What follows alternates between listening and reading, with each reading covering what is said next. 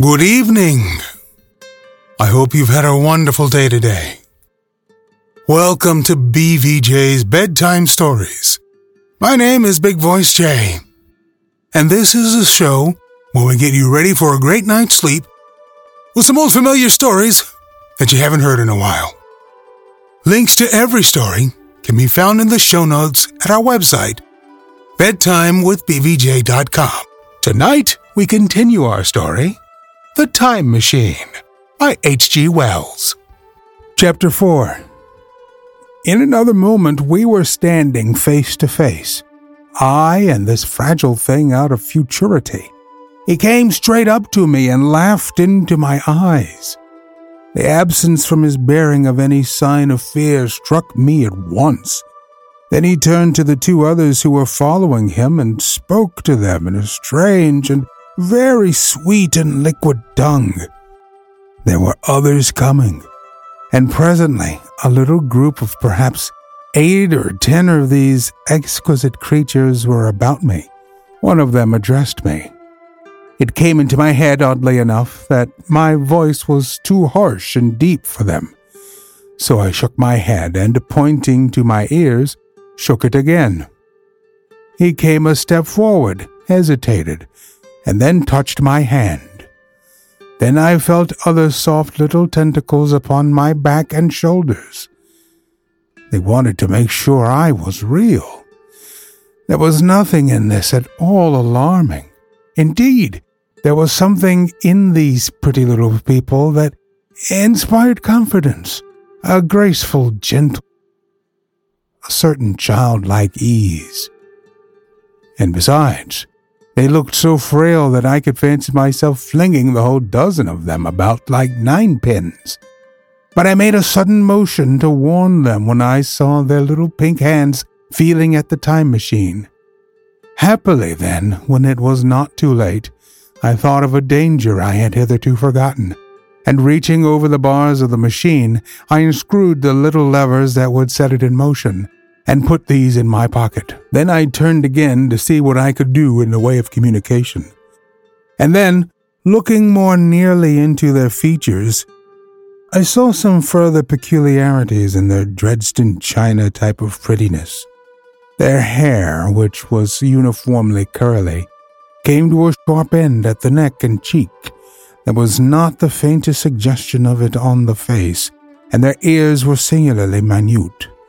The mouths were small, with bright red, rather thin lips, and the little chins ran to a point.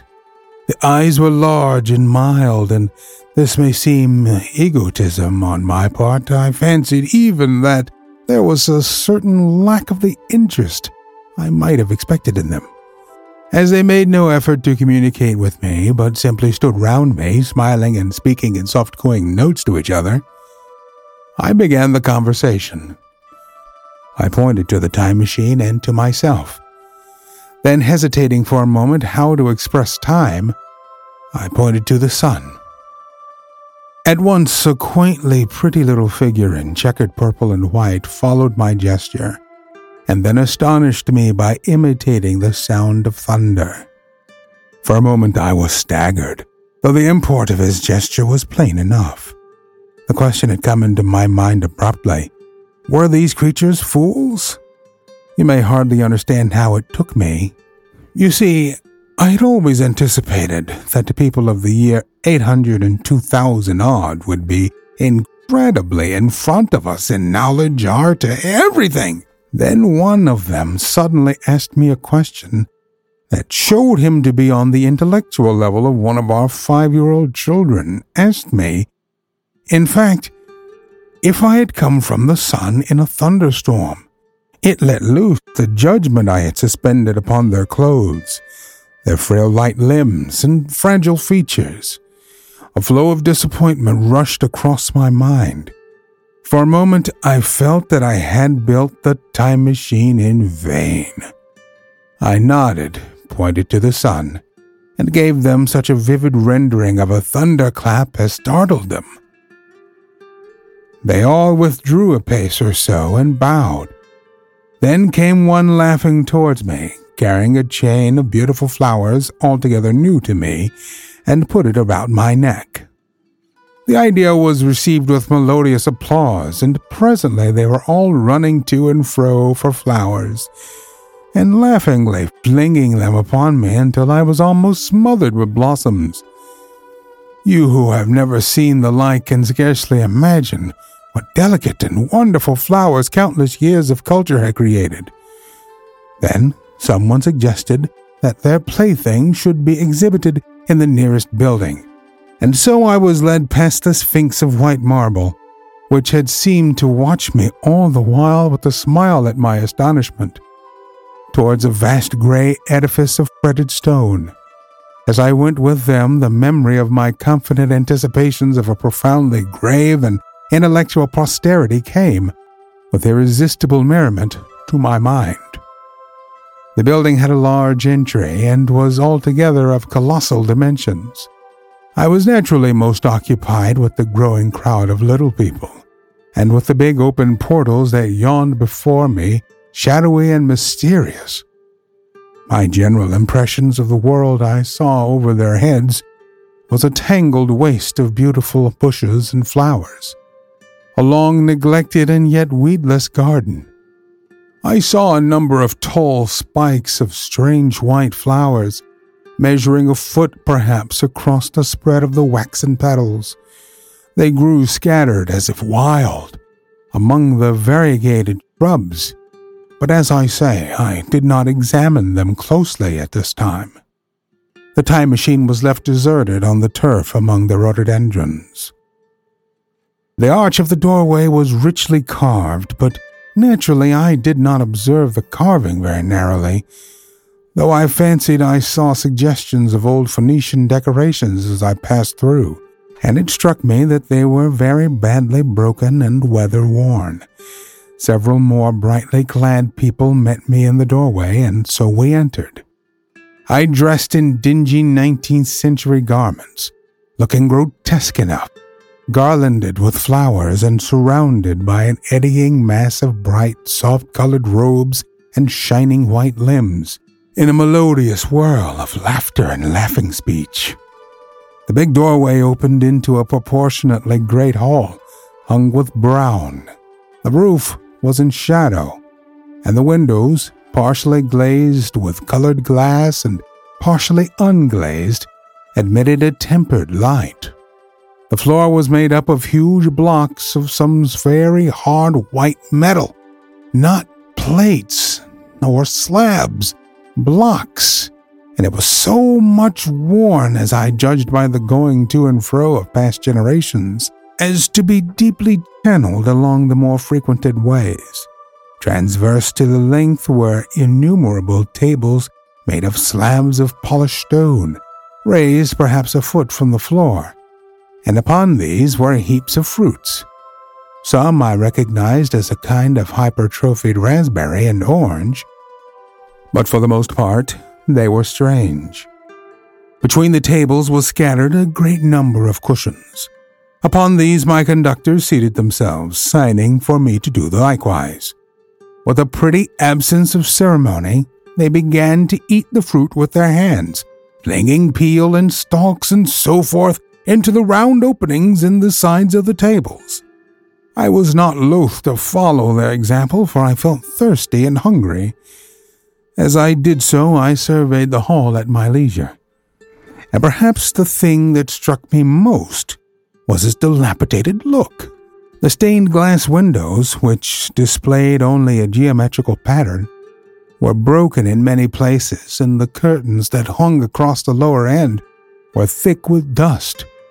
And it caught my eye that the corner of the marble table near me was fractured.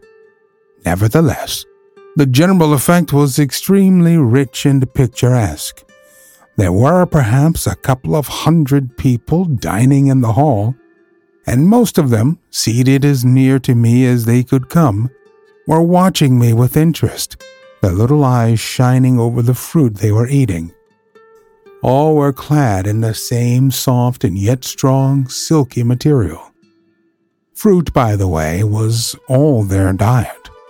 These people of the remote future were strict vegetarians, and While I was with them, in spite of some carnal cravings, I had to be frugivorous also.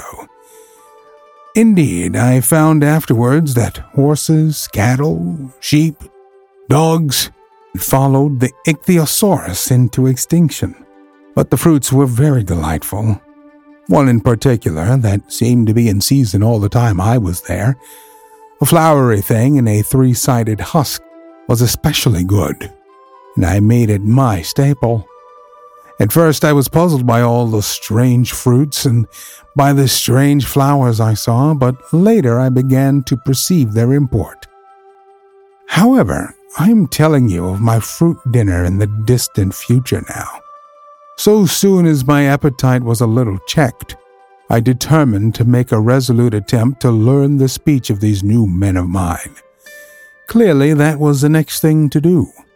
The fruit seemed a convenient thing to begin upon, and holding one of these up, I began a series of interrogative sounds and gestures. I had some considerable difficulty in conveying my meaning. At first, my efforts met with a stare of surprise or inextinguishable laughter. But presently a fair-haired little creature seemed to grasp my intention and repeated a name. They had to chatter and explain the business at great length to each other, and my first attempts to make the exquisite little sounds of their language caused an immense amount of amusement. However, I felt like a schoolmaster amidst children, and persisted, and presently I had a score of noun substantives at least at my command, and then I got to demonstrate pronouns and even the verb to eat. But it was slow work, and the little people soon tired and wanted to get away from my interrogations. So I determined, rather of necessity, to let them give their lessons in little doses when they felt inclined. And very little doses I found they were before long. For I never met people more indolent or more easily fatigued. An odd thing I soon discovered about my little hosts, and that was their lack of interest. They would come to me with eager cries of astonishment like children, but like children they would soon stop examining me and wander away after some other toy. The dinner and my conversational beginnings ended, I noted for the first time that almost all those who had surrounded me at first were gone. It is odd, too, how speedily I came to disregard these little people. I went out through the portal into the sunlit world again as soon as my hunger was satisfied. I was continually meeting more of these men of the future who would follow me a little distance, chatter and laugh about me, and having smiled and gesticulated in a friendly way, leave me again to my own devices. The calm of evening was upon the world as I emerged from the great hall, and the scene was lit by the warm glow of the setting sun. At first things were very confusing. Everything was so entirely different from the world I had known, even the flowers. The big building I had left was situated on the slope of a broad river valley, but the Thames had shifted perhaps a mile from its present position. I resolved to mount to the summit of a crest perhaps a mile and a half away, from which I could get a wider view of this our planet in the year 802,701 AD. For that, I should explain, was the date of the little dials of my machine recorded. As I walked, I was watching for every impression that could possibly help to explain the condition of ruinous splendor in which I found the world, for ruinous it was. A little way up the hill, for instance, was a great heap of granite bound together by masses of aluminium, a vast labyrinth of precipitous walls and crumpled heaps, amidst which were thick heaps of very beautiful pagoda-like plants, nettles possibly, but wonderfully tinted with brown about the leaves, and incapable of stinging. It was evidently the derelict remains of some vast structure. To what end built I could not determine. It was here that I was destined, at a later date, to have a very strange experience. The first intimation of a still stranger discovery. But of that I will speak in its proper place. Looking round with a sudden thought, from a terrace on which I rested for a while, I realized that there were no small houses to be seen. Apparently the single house, and possibly even the household, had vanished. Here and there among the greenery were palace-like buildings, but the house and the cottage, which form each characteristic features of our own English landscape, had disappeared. Communism, I said to myself. And on the heels of that came another thought. I looked at the half-dozen little figures that were following me. Then in a flash I perceived that all had the same form of costume, the same soft hairless visage, and the same girlish rotundity of limb. It may seem strange, perhaps, but I had not noticed this before. But everything was so strange. Now I see the fact plainly enough. In costume and in all the differences of texture and bearing that now mark off the sexes from each other, these people of the future were alike. And the children seemed to my eyes to be but the miniatures of their parent. I judged then that the children of the time were extremely precocious, physically at least, and I found afterwards abundant verification of my opinion. Seeing the ease and security in which these people were living, I felt that this close resemblance of the sexes was after all what one would expect. For the strength of a man and the softness of a woman, the institution of the family, and the differentiation of occupations and mere militant necessities of an age of physical force, where population is balanced and abundant, much childbearing becomes an evil rather than a blessing to the state. Where violence comes but rarely and offspring are secure, there is less necessity indeed. There is no necessity for an efficient family, and the specialization of the sexes with reference to their children's needs disappears. We see some beginnings of this even in our own time, and in this future age it was complete. This, I must remind you, was my speculation at the time. Later, I was to appreciate how far it fell short of the reality. While I was musing upon these things, my attention was attracted by a pretty little structure, like a well under a cupola. I thought in a transitory way of the address of wells still existing, and then resumed the thread of my speculations. There were no large buildings towards the top of the hill, and as my walking powers were evidently miraculous, I was presently left alone for the first time. With a strange sense of freedom and adventure, I pushed on up to the crest. There I found a seat of some yellow metal that I did not recognize, corroded in places with a kind of pinkish rust and half smothered in soft moss, the armrests cast and filed into the resemblance of griffins' heads. I sat down on it, and I surveyed the broad view of our old world under the sunset of that long day. It was as sweet and fair a view as I have ever seen. The sun had already gone below on the horizon, and the west was flaming gold, touched with some horizontal bars of purple and crimson. Below was the valley of the Thames, in which the river lay like a band of burnished steel. I've already spoken of the great palaces dotted about among the variegated greenery, some in ruins and some still occupied. Here and there rose a white or silvery figure in the waste garden of the earth. Here and there came the sharp vertical line of some cupola or obelisk. There were no hedges, no signs of proprietary rights, no evidence of agriculture. The whole earth had become a garden. So watching, I began to put my interpretation upon the things I had seen, and as it shaped itself to me that evening, my interpretation was something in this way. Afterwards, I found I had got only a half-truth or only a glimpse of one facet of the truth. It seemed to me that I had happened upon humanity upon the wane. The ruddy sunset sent me thinking of the sunset of mankind. For the first time, I began to realize an odd consequence of the social effort in which we are at present engaged. And yet, come to think, it is a logical consequence enough. Strength is the outcome of need. Security sets a premium on feebleness. The work of ameliorating the conditions of life, the true civilizing process that makes life more and more secure, had gone steadily on to a climax. One triumph of a united humanity over nature had followed another.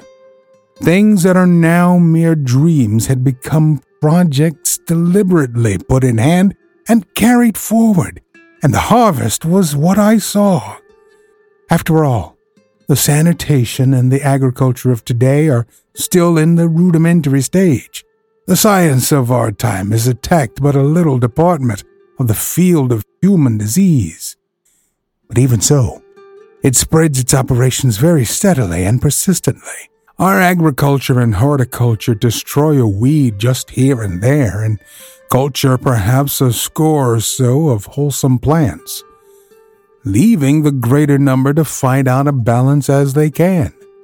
We improve our favorite plants and animals, and how few they are, gradually by selective breeding. Now a new and better peach, now a seedless grape, now a sweeter and larger flower, now a more convenient breed of cattle. We improve them gradually because our ideals are vague and tentative, and our knowledge is very limited because nature, too, is shy and slow in our clumsy hands. Someday all this will be better organized and still better. That is the drift of the current in spite of the eddies. The whole world will be intelligent, educated, and cooperating. Things will move faster and faster towards the subjugation of nature. In the end, wisely and carefully, we shall readjust the balance of animal and vegetable to suit our human needs. This adjustment, I say, must have been done, and done well, done indeed for all time, in the space of time across which my machine had leaped. The air was free from gnats, the earth from weeds or fungi. Everywhere were fruits and sweet and delightful flowers. Brilliant butterflies flew hither and thither. The ideal of preventive medicine was attained. Diseases had been stamped out. I saw no evidence of any contagious diseases during all my stay, and I shall have to tell you later that even the processes of putrefaction and decay were profoundly affected by these changes. Social triumphs, too, had been affected. I saw mankind housed in splendid shelters, gloriously clothed, and as yet I had found them engaged in no toil. There were no signs of struggle, neither social nor economical struggle. The shop, the advertisement, traffic, all that commerce that constitutes the body of our world, was gone. It was natural on that golden evening that I should jump at the idea of a social paradise. The difficulty of increasing population had been met, I guessed, and population had ceased to increase. But with this change in condition comes inevitably adaptations to the change. What, unless biological science is a mass of errors, is the cause of human intelligence and vigor? Hardship and freedom, conditions under which the active, strong, and subtle survive, and the weaker go to the wall, conditions that put a premium upon the loyal alliance of capable men, upon self-restraint, patience, and decision, and the institution of the family, and the emotions that arise therein, the fierce jealousy, the tenderness for offspring, parental self-devotion, all found their justification and support in the imminent dangers of the young. Where are these imminent dangers? There is a sentiment rising, and it will grow against connubial jealousy, against fierce maternity, against passion of all sorts, unnecessary things now, and things that make us uncomfortable, savage survivals, discords in a refined and pleasant life. I thought of the physical slightness of the people, their lack of intelligence, and those big, abundant ruins, and then strengthened my belief in the perfect conquest of nature. For after the battle comes quiet. Humanity had been strong, energetic, and intelligent. It used all its abundant vitality to alter the conditions under which it lived. And now came the reaction of the altered conditions. Under the new conditions of perfect comfort and security, that restless energy that with us is strength would become weakness.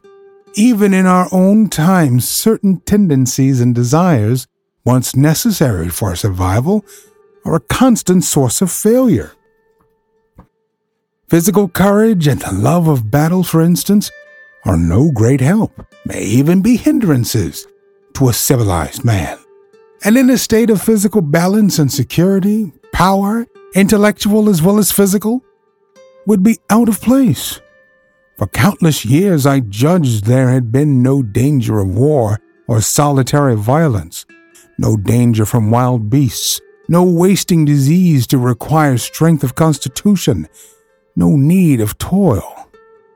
For such a life, what we should call the weak are as well equipped as the strong, are indeed no longer weak. Better equipped indeed they are, for the strong would be fretted by an energy for which there was no outlet. No doubt the exquisite beauty of the buildings I saw was the outcome of the last surgings of the now purposeless energy of mankind before it settled down into perfect harmony with the conditions under which it lived.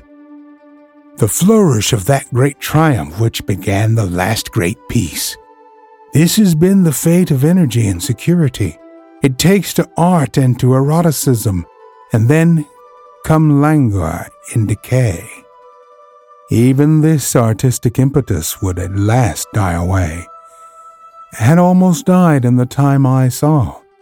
To adorn themselves with flowers, to dance, to sing in the sunlight.